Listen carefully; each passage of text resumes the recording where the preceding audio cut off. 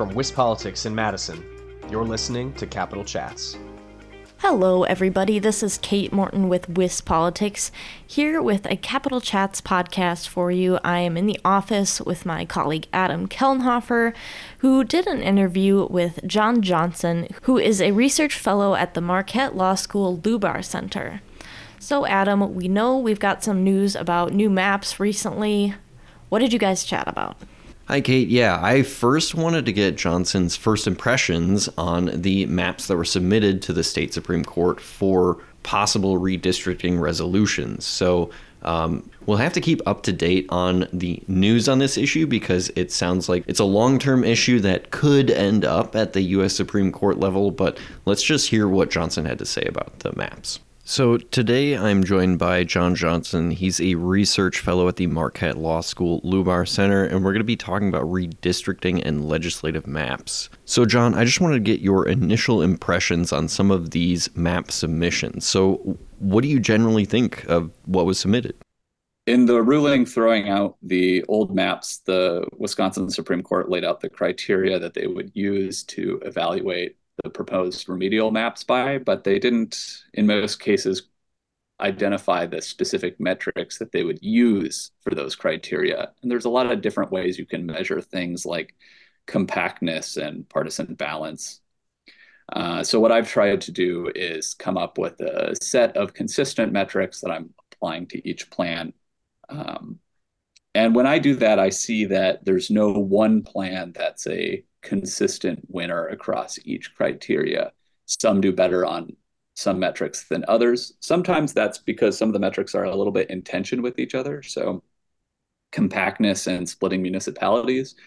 Some municipalities have weird shapes. So if you're insisting on drawing a map that respects those boundaries, it might be a little less compact. If you're interested in maximizing compactness, well, you might need to split those municipal boundaries. And indeed, we see that in the Assembly, the most compact plan, the Petering plan, is splits some more municipalities than some of the other plans, which are a little less compact. So the court has some judgment calls ahead of it in deciding which of these metrics are more important than others. All right, that makes sense. So yesterday, Assembly Speaker Robin Vos, before the Assembly floor session, kind of threw out some criticism against a lot of these maps, saying that they move like half of the state of Wisconsin when, a lot of Republicans have said that they could fix the contiguity issues by moving, 3,000 to 5,000 Wisconsinites instead. What do you think of that criticism? Is that a valid concern?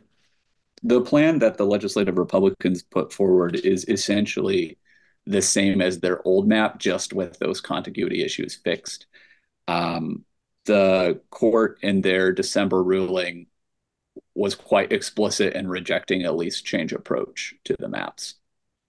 Okay, so it sounds like unlikely that the court is going to pick Republicans' maps.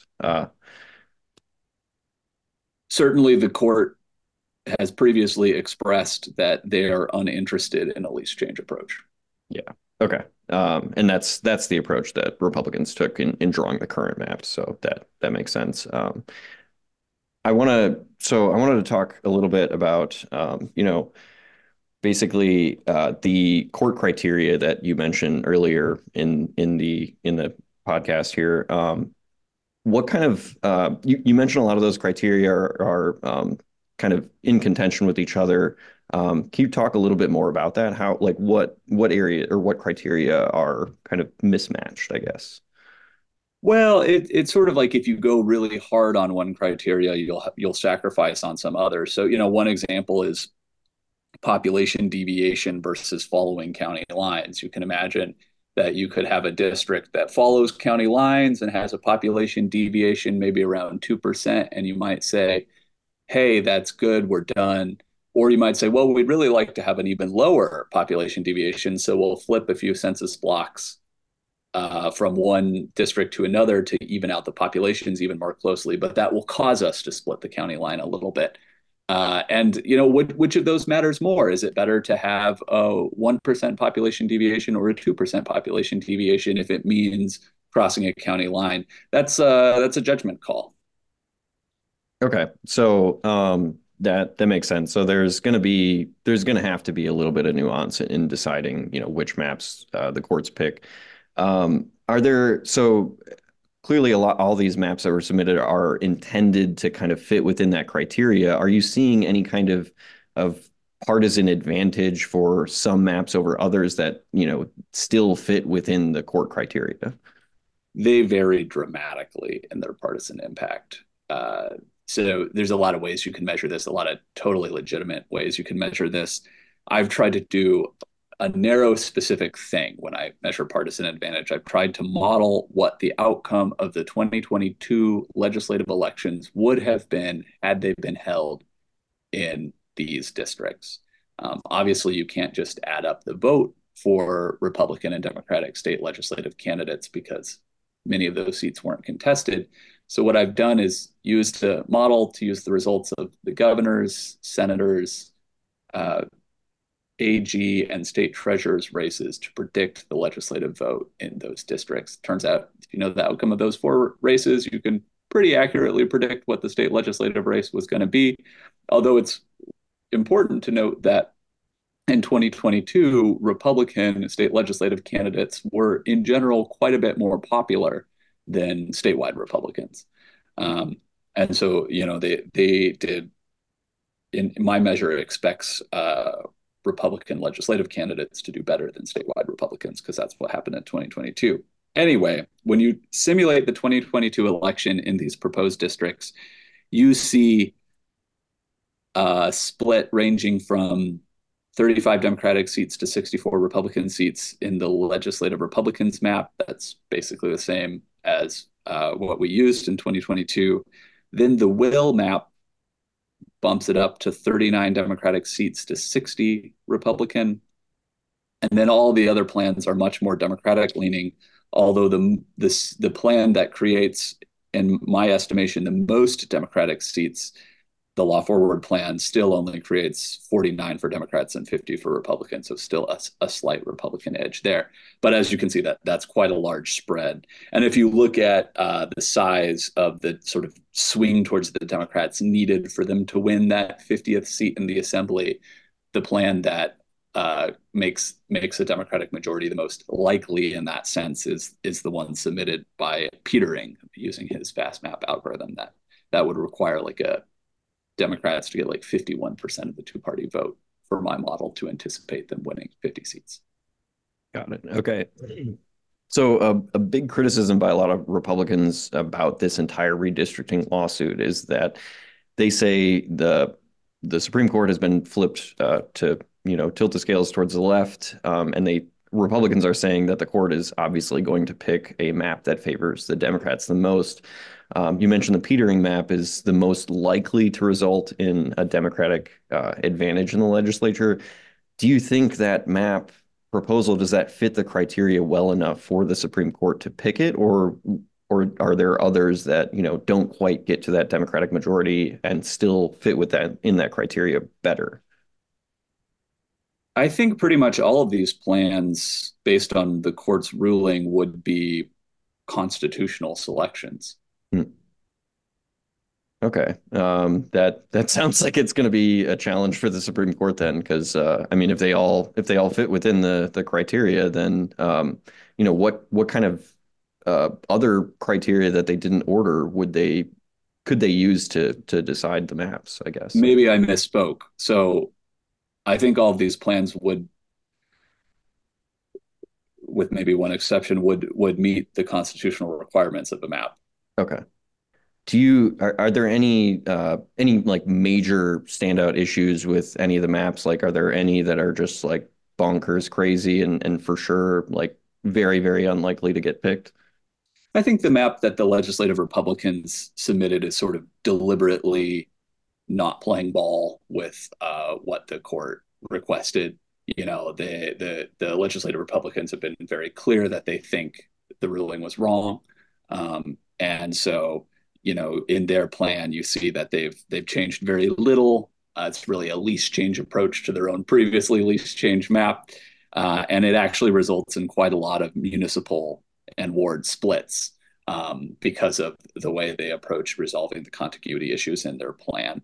And of course, it has the most extreme, or it has the partisan balance is sort of the furthest away from 50-50. And so I think that's an example of a plan that doesn't tick many of the sort of boxes the court laid out in their ruling, but it does meet the sort of minimum constitutional standard of equal populations and being contiguous. Okay. So that makes sense. Do you think is there any way kind of out of this map issue, resolving it from the state level without going up to the U.S. Supreme Court? Well, I mean, the legislature and the governor could pick a map. If they don't do that, the Supreme Court has said they'll institute a map. So I think that's the resolution. Yeah. Okay. It would be weird if the federal government got involved. It's not traditionally been considered their role. Right. Yeah. And they have refused to step in the past, or at least they, yeah. Yeah. Yeah. It's a state issue. Right. Okay. One of the criticisms that Voss threw out yesterday, of at least one of the maps, was that it would result in, he said it would disenfranchise a lot of voters who would previously plan to vote for a senator in 2024. And he said that, half of Wisconsinites who were planning to do that would no longer be able to under these new maps. Is that any kind of issue here with actual elections? Like, is that going to happen with all the maps that have been submitted, or would that just be, one or two of the maps? I haven't looked at that. So I think the question is, how many voters would be moved from an even numbered district under the maps we previously used into an odd numbered district? Yeah. Such as go from 2020 all the way until 2026 without voting for state senator. Do I have that right? Yeah, basically, yeah, because if you were moved into an odd district from an even or vice versa, yeah. Well, I haven't measured that, so I'm not sure how much it varies between the plans, but I would imagine that there are plans where there's, a substantial number of people who would find themselves in that situation. That's also something that can happen during, the standard every 10-year redistricting cycle. Yeah, is there any way to do redistricting in a way that you would have, voters stay within the same, or at least within like an even or an odd numbered district, so that their election timing, I guess, stays the same? Or is that kind of just like not possible because you're changing where voters live or where voters are in districts? I'm not aware of that ever having been a goal in previous redistricting cycles. Okay, that's interesting. Well, Adam, thank you for sharing that interview. In the meantime, if our listeners want to learn more about these new maps and all the redistricting issues, they can head to our website at wispolitics.com. That's right, Kate. But for now, I'm Adam Kellenhofer. I'm Kate Morton. Thanks for tuning in to WisPolitics Capital Chats, brought to you by Spectrum.